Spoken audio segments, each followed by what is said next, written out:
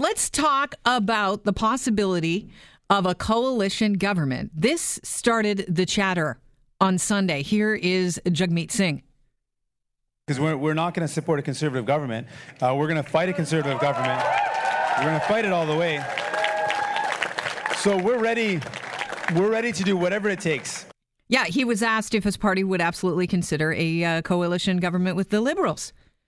And then he walked it back on Monday. I'm not walking back at all, but what I'm saying is my focus is not on that. My focus is that I want Canadians to win no matter what happens after this election. You're walking it back. And then Trudeau was asked about it because they're always asked about it. And we're a week away from voting day, the election. So they are always asked this question about the coalition government. Would you start it if we're looking at not having a sweeping majority? I'm campaigning hard to stop conservative cuts and elect a progressive government.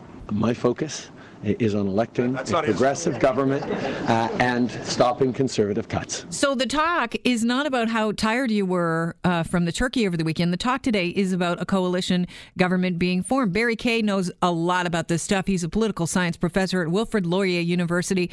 Barry, it's a pleasure to have you on the show because you could probably sort this out for us and make sense of what's going on right now. Good morning, Kelly. Well, I'd be a little reluctant to use the word coalition because that has a very specific meaning when, in fact, a number of other arrangements or accommodations might occur as well. I remember in that quote you introduced the piece with, though, the question was, would Singh consider a coalition? Mm-hmm. And he agreed that he would consider. Considering is kind of a vague word, too. There's lots of weasel language in all of these things. Right. Look, it's not in the interest of any of the politicians to talk about a coalition.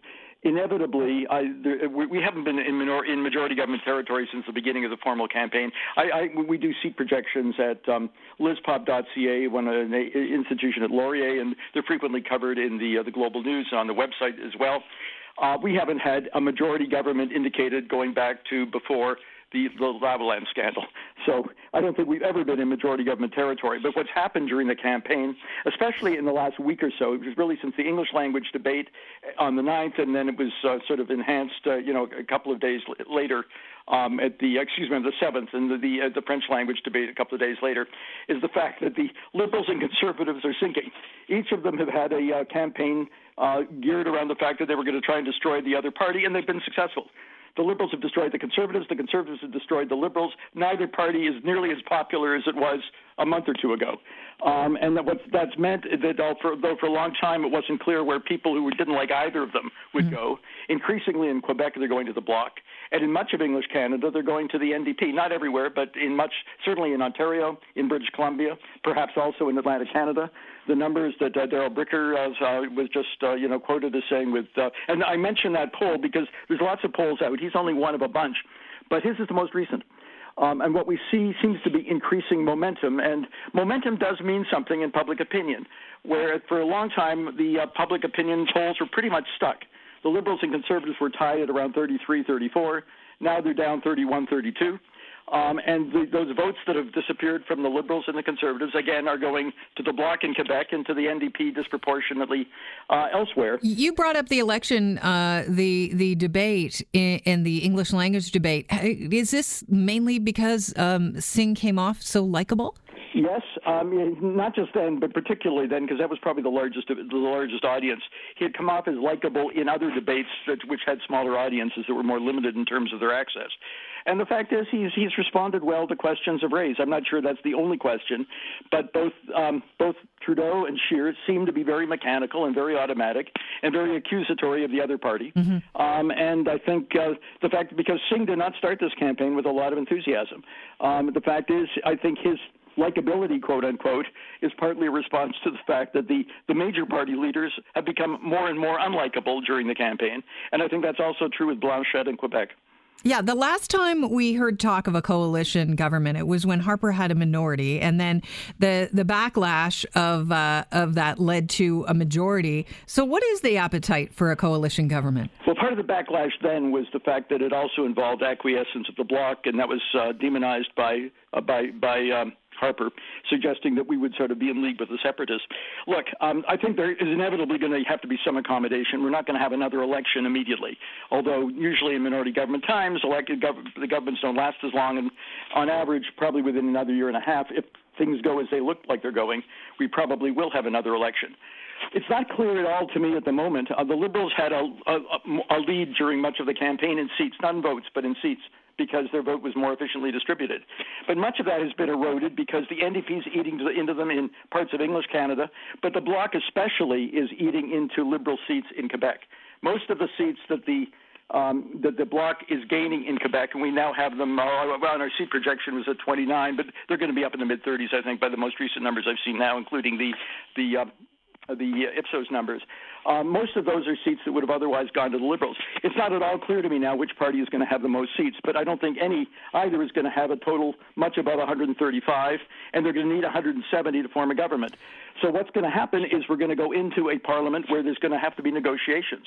Now, who is it that is likely of the other parties that's going to support either of the parties that have been established? Both the Greens and the NDP have made it very clear that they have no interest in supporting the Conservatives with Scheer, especially on energy, but on other issues as well. Well, this could backfire then, Barry, because if we keep talking about this for a week, people will go, well, listen, if I throw my vote behind the NDP or the Green, I'm voting for the Liberals, I'm voting for a minority, so I'm going to have to go Conservative. And it could give them a majority. Some may feel that way. A lot of the people that are thinking of voting NDP are probably more likely to go to some will go Conservative, but they're more likely to be left of center and more likely to support the Liberals and the Conservatives. But that's why Singh doesn't want to talk about it, even though that's clearly a media-related question. There's interest in it, and that's why you're interviewing me about it right now. Well, no, why I want to interview about this right now, Barry, is the fact that we are talking coalition government, and I think the average person doesn't really know what that would look like. The minority government. Yeah, we have minority governments normally, and formal coalitions are rarely struck. Why not? It's only happened once in Canada formally at the national level, and that was back during World War I when there was a national government when we were in time of war.